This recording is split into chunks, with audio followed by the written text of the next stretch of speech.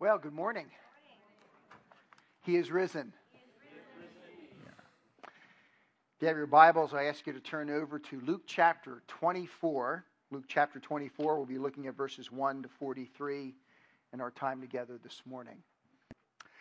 I thought I might start with a quiz. Don't worry, you're not going to hand anything in. How many of you are familiar with the following individuals? Judas, son of Hezekiah, 4 BC. Athronges, 4 BC. Judas the Galilean, 6 AD. Simon Bar Giora, 70 AD. Lucas of Cyrene, 115 AD. And Simon ben Kosiba, 135 AD. Now, when I gave this quiz in the first hour, one person raised their hand. My guess is you don't have a clue who I'm talking about. And frankly, if you're not a historian reading into this stuff, you wouldn't know, but all of these individuals are would-be messiahs. They had a great following of people around them. They were going to redeem Israel. They were going to turn back the Romans. And in every case, they were put down and killed. And the followers either looked for another Messiah or became agnostic. Another name. Have you ever heard the name Jesus the Nazarene? We've all heard his name. Why? Is it because both Pilate, the Roman governor at the time, and a Roman centurion at the cross looked at him and they both recognized that his death was undeserved and he was innocent? Is that why we remember him today? It's true. But it strikes me that there's more to it than that.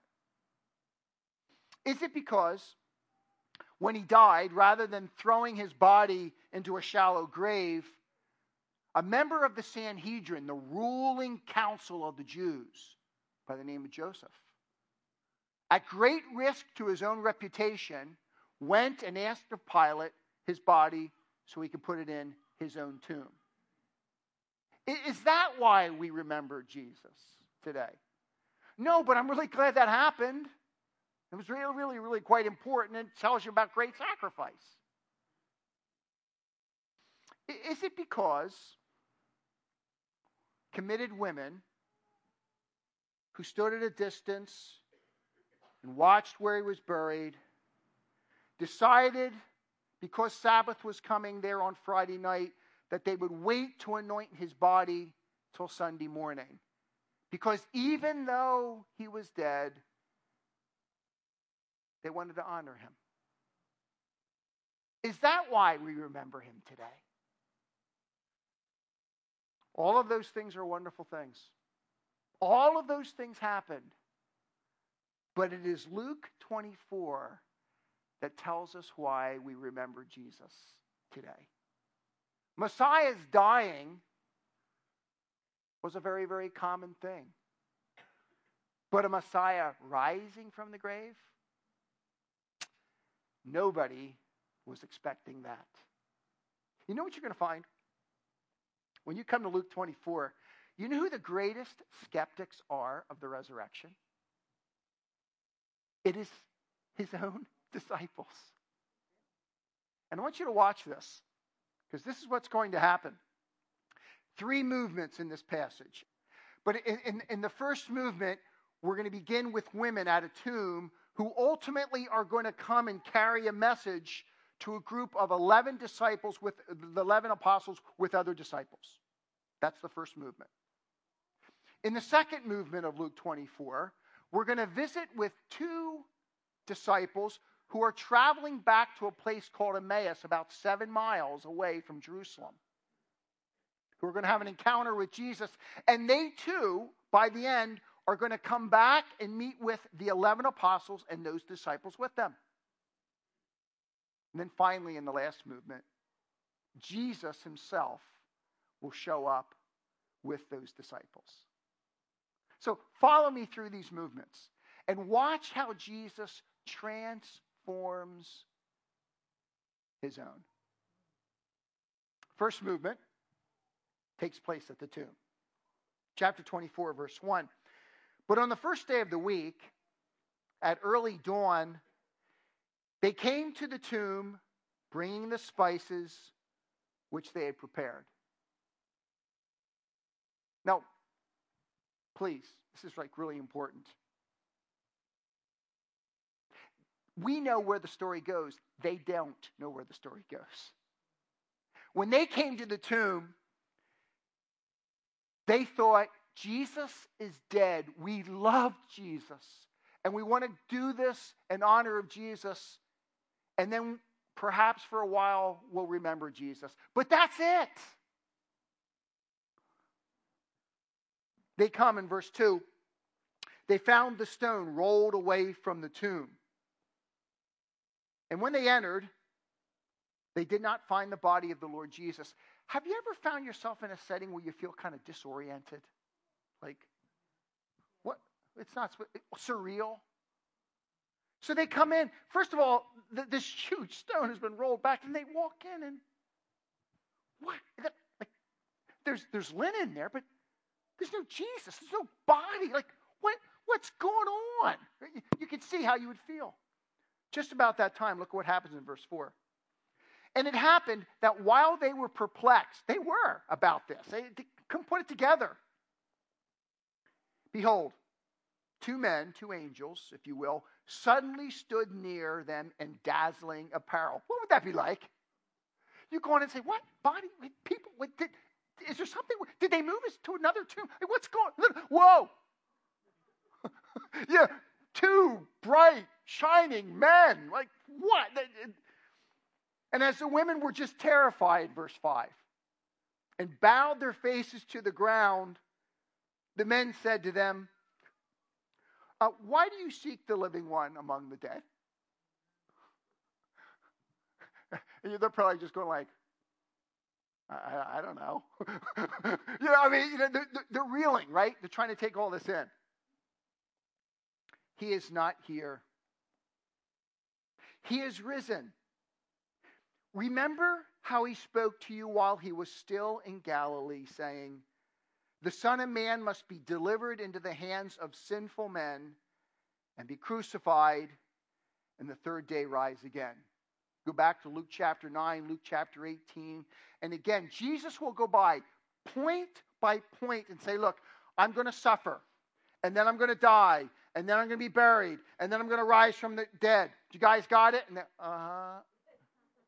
That's not how we think a Messiah is supposed to do all this, but It just kind of went over them, didn't it? And the angel looks at them again and said, do you remember what he said? And in that moment, look at what happens in verse 8. And they remembered his words. It was like in that moment, you're kidding. That's how this all comes together. And so what do? As quickly as they can, they make a beeline to the 11 apostles and the disciples with them. They returned from the tomb and reported all these things to the 11 and to all the rest. Now, there was Mary Magdalene and Joanna and Mary, the mother of James. Also the other women with them were telling these things to the apostles. And listen to the response in verse 11. Okay? They come, you can't believe what we saw back there. They're calling it the whole thing. And these words appeared to the disciples as nonsense, and they would not believe them. So the women go through the whole story, and they look and they say, no way. What? Come on, ladies. What are you, emotional or what? It's nonsense. I mean, these are Jesus' 11 disciples. These are the guys that are supposed to hit home runs for you. And they're going like, Now, one, Peter. Peter's thinking, I got to at least check this thing out, right? You got to love Peter. So look at verse 12. Peter arose, ran to the tomb. Stooping and looking in, he saw the linen wrappings only, and he went away to his home, marveling at that which had happened. So what we know is Peter goes, checks it all out too, and he goes back to his house going like, wow, I don't know.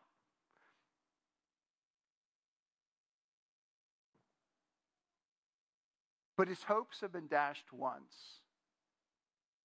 He's careful not to have them dashed again. So that's the first movement.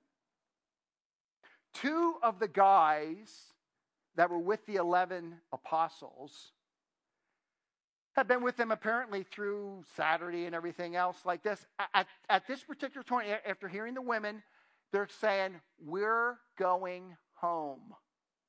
We're traveling 7 miles. It's going to take us a couple hours. We're going home. And they left. So they obviously weren't convinced. I mean, I would have thought, like, why don't you follow Peter too to the tomb? Nope. Going home. Okay? Look at what happens in verse 13. And behold, 2 of them were going that very day to a village named Emmaus, which was about 7 miles from Jerusalem. So by walking, it's going to take them a couple hours. And they were conversing with each other about all these things which had taken place. And it came about that while they were conversing and discussing, Jesus himself approached and began traveling with them, but their eyes were prevented from recognizing him. Isn't this an incredible story? So these guys are going back, not accepting it. And as they're going back, hey, what'd you think about that? That was really something else. And with those women, yeah, you can't trust women, you know? I mean, whatever. I mean, I don't know, but whatever. It's been 3 days, and you know what? We have a plan. The way he was supposed to redeem Israel was he was supposed to overcome those Romans and all that stuff. I don't know. What do you... Hello? Yeah, you can join us. We're going down to Emmaus. It's going to be a couple hours, but sure, you can come with us. So Jesus begins walking with them. And notice what happens, verse 17. But their eyes are prevented. God has not opened their eyes yet to this, has he? In verse 17. And he said to them, what are these words that you are exchanging with one another as you are walking? And they stood still looking sad. Have you ever been walking along talking to somebody and somebody says something that you think is almost ridiculous and you just kind of stop? And you're like, and that's what they do. They're going along. He says, so what you guys talking about? They stood still. They're sad. And one of them, named Cleopas, answered and said, are you the only one visiting Jerusalem and unaware of the things which have happened here in these days? Like, what are you, clueless? And he said to them, what things? Ugh. I don't know. They probably rolled their eyes or whatever you do at that point. And they said to him, the things about Jesus the Nazarene, who was a prophet, mighty in deed and word in the sight of God and all the people, and how the chief priests and our rulers delivered him up to the sentence of death and crucified him. We were hoping that it was he who was going to redeem Israel. Indeed, besides all this, it's the 3rd day since these things happened. Also, some women among us amazed us. When they were at the tomb early in the morning and did not find his body, they came saying that they had seen a vision of angels who said that he was alive.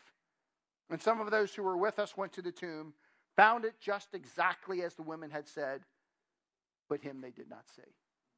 So they just recount the whole story. You don't know what happened. There was this great prophet, Jesus. I mean, you should have seen his miracles. When he spoke, he didn't speak like a man. It was incredible. And they killed him. And you know what happens when you kill a Messiah? There's no more chance for redemption. You have to look for another Messiah, because Messiahs that die are failures. couple women said angels appeared to them and that his body was gone, but we don't know what to make of that whole thing. We had some guys check it out. Whatever. Do you see? I mean, look, these are his people, and they're the greatest skeptics following the resurrection. I mean, come on. They're going home.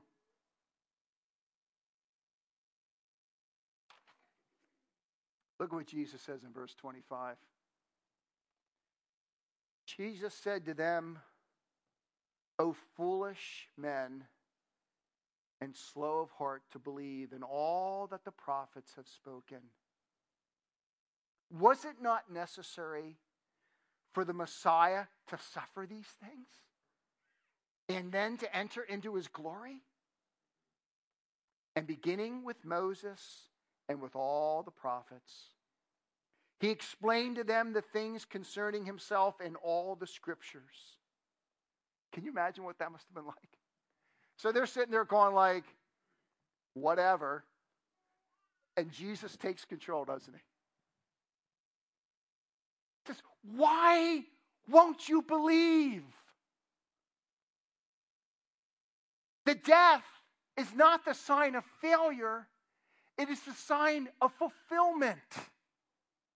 And if you go back and you start in the book of Genesis and you read your way through your Old Testament, your scriptures, you will find that Messiah must die. And Messiah must resurrect. And Messiah will be glorified and exalted. And we might add, and Messiah will come back one day.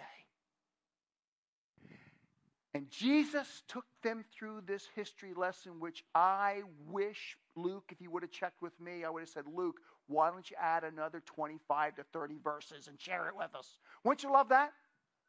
And here's my picture. My picture is they're on their way to Emmaus, 7 miles away. They've met Jesus. And once Jesus starts talking, man, before you know it, they're there. They're in Emmaus. I mean, they've got this history lesson that could have gone on for 2 hours. And they're going like, holy mackerel. And notice what happens here in verse 28. And they approached the village where they were going, and he acted as though he would go further. And they urged him, saying, stay with us, for it is getting toward evening, and the day is now nearly over. And it was probably around 3 o'clock in the afternoon, something like that, because anything after noon, you're winding down in the ancient world, okay? And he went in to stay with them. And it came about that when he had reclined at the table with them, he took the bread and blessed it, and breaking it, he began giving it to them. And their eyes were opened, and they recognized him. And he vanished from their sight. Wouldn't that be something? They're in there, and Jesus, perhaps they were there when he fed the 5,000. We don't know, these guys. We don't know exactly. Jesus is breaking this bread, and he hands it to them. And all of a sudden, it's like, it's Jesus. And he disappears.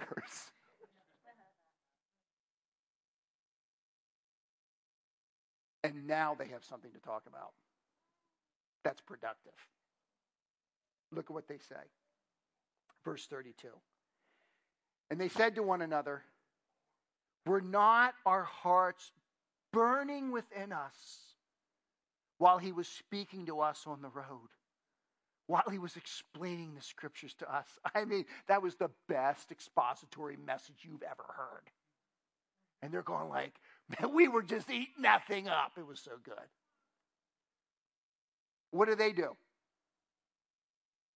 They do the same thing that the women did, even though the trip's a little bit farther. They're 7 miles away, and without thinking about it, they say, we have got to go back and tell the 11 that this is true, even though we were the ones sitting there before saying, And they hightailed it back. And one of my questions when I get to heaven, I want to ask them, how long will it take you to get back to Jerusalem? How long will it take you to get there and then back? I don't know. My guess is a little bit quicker. Okay. Anyway, they arose that very hour, returned to Jerusalem, found gathered together the 11 with those who were with them. So, you got to love these guys. They're just hanging out together. Can't believe it. All that, whatever all goes on there, but something like that's going on. Saying to them, the Lord has really risen and has appeared to Simon. And they began to relate their experiences on the road and how he was recognized by them in the breaking of the bread. The other thing, we don't know exactly how this worked out exactly, but remember, Peter had gone to the tomb, right? And he went back kind of marveling. Sometime between that point when he marveled and when these guys got back, Jesus had also visited with Peter. So apparently Peter goes back to the 11 and says, hey guys, wow. And they're going like, Peter? And then all of a sudden these two guys come in and say, wow, he's risen. Really? Just about that time, Jesus shows up. Look at verse 36. And while they were telling these things, he himself stood in their midst. They're going like, well, yeah, Peter. Peter's pretty, the women and Peter and these guys. But they're not quite ready to believe yet, are they? Look at what they do. They were startled and frightened. I'll give them all that. And thought that they were seeing a spirit. Ah! It's the risen Lord. Nope. It's a ghost. How much do you need? The women come. Peter comes. The two disciples, hightail it back from Emmaus, 7 miles. They're there, and they're still going like, okay, there's something here, but it must be something else than with ghost. That's what it is. It's a ghost.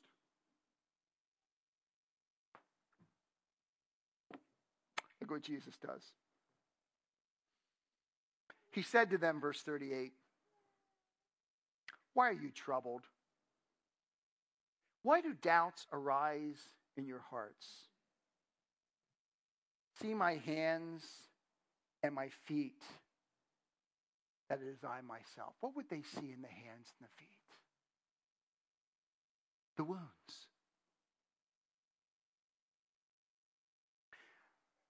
Touch me and see, for a spirit does not have flesh and bones as you see that I have. And when he had said this, he showed them his hands and his feet. So he went over to them. He said, go ahead, look, touch, look, it's me. They couldn't deny it. And I love this next section. Jesus is going to show us the resurrected body. Jesus is not a ghost. And Jesus was not resuscitated, because if he is resuscitated, he would die again. Correct? This was a resurrected body. Not less than physical, but more than physical. And to help these guys realize, this is who I am. I'm not a ghost, but there is a physical component. You have to love this next section. Because how do you think they're thinking when he says this? I love this. And while they still could not believe it for joy. And have you ever been like that? Like something really great happens? I was telling everybody last before. So I proposed to my wife, and she says, well, she's my girlfriend, obviously, fiance. No, I guess she won't be my fiance yet. I proposed to her. She became my fiance. I proposed to her. I said, honey, will you marry me? And she said, yes. And it was like, yes! I can't believe it. You ever do that? I can't believe it. She said, yes, I can't believe it. These guys at this point are going like, yes! I can't believe it. There's joy. But it's true, but wow. All that stuff is kind of going through them at one point. While they still could not believe it for joy, and they were marveling. They're reeling trying to take all this in. Jesus says to them, hey, have you anything to eat? This is what you're going to find this glorified body can eat. It's not a ghost. And they gave him a piece of broiled fish, and he took it, and he ate it before them.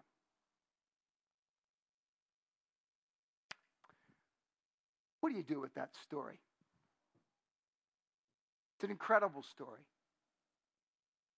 And as I thought about it, it strikes me that there's two themes that run through this story about the resurrection. The first one is this: the resurrection had to happen. It wasn't like Jesus died on the cross and God's going like, holy mackerel, what am I going to do now?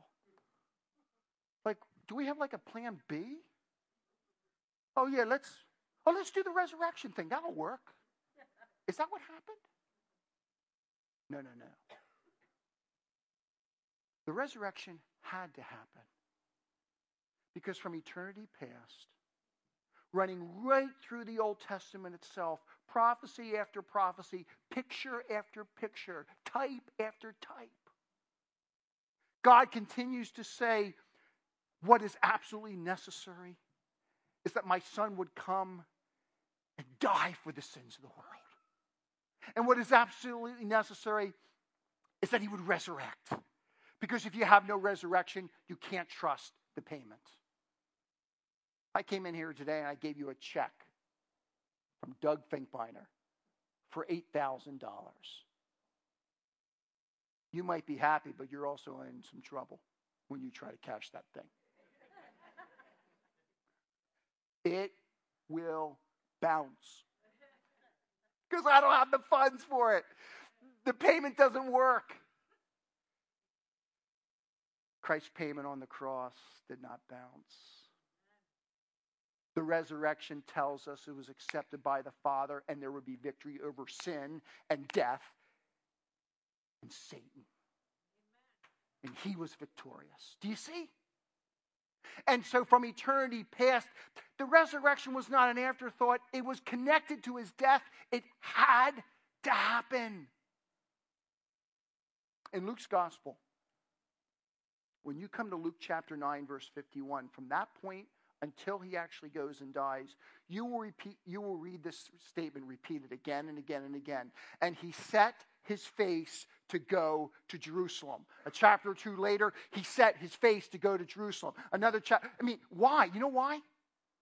Because it had to happen. Jesus predicted it. Jesus lived it. Jesus moved toward it. God had talked about it and promised it. The resurrection had to happen, or else God is a liar. You can never come to the Bible and say, oh, I don't really believe about Jesus and the resurrection and stuff, but he has a lot of really nice teaching. Nope. He's a liar if that's true. You might as well just take the whole thing and chuck it. But let God be true and every man a liar. Because God is truth. And what he planned from eternity past, prophesied, and Jesus talked about had to happen. And you know what, folks? It did. Jesus appeared to over 500 people after his resurrection before he was ascended. And there is evidence after evidence after evidence. Do you know, in the book of Acts, when they went to replace the 12th apostle, you know what they did? They found candidates who had all known Jesus during his earthly ministry and could testify as eyewitnesses to his resurrection. You know why? Because our Christian faith is not based on some flowery, hope so kind of up there kind of thing. Oh, no. It comes from the very promises and purposes of God himself. And God empirically allows one person after another person after another person after another person after another person to witness it and see it. And so eyewitnesses tell others who become ear witnesses of eyewitnesses, and then there's ear witnesses of eyewitnesses, and you go down the line, and you go down far enough, you come to us. And we are ear witnesses of ear witnesses of ear witnesses of ear witnesses, ... of eyewitnesses. It's true, folks. The resurrection had to happen. And it did. And that changes everything. If you're here today and you don't know Jesus Christ as your Lord and Savior, we are so happy you're here. We hope you come back again and again and again. I want you to know something. The resurrection is true. And if you allow God through His Spirit to open up your eyes, like those disciples, all of a sudden you're going to say, it wasn't a ghost. It wasn't that. It wasn't that. It is the risen Lord. And I will bow down before Him. I will ask Him to forgive me of all my sins. I will become His forgiven follower. And I will live my life in light of the resurrection. There is nothing better you could do on Easter Sunday than that. Nothing. I mean, I hope you have a good meal too, but it can't compare. That's all that matters, folks. What will you do with Jesus? For the majority of those in this room,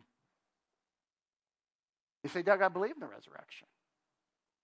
I mean, I'm a Christian after all. So I ask you, do you live like you believe the resurrection? Does it change the way you think? Does it change what you do? Does it change what you say?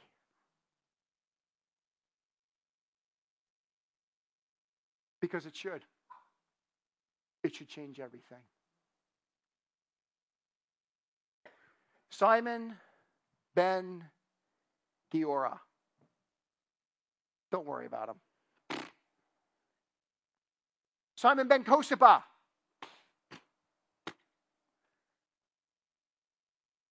Judas, the Galilean. Judas, son of Hezekiah.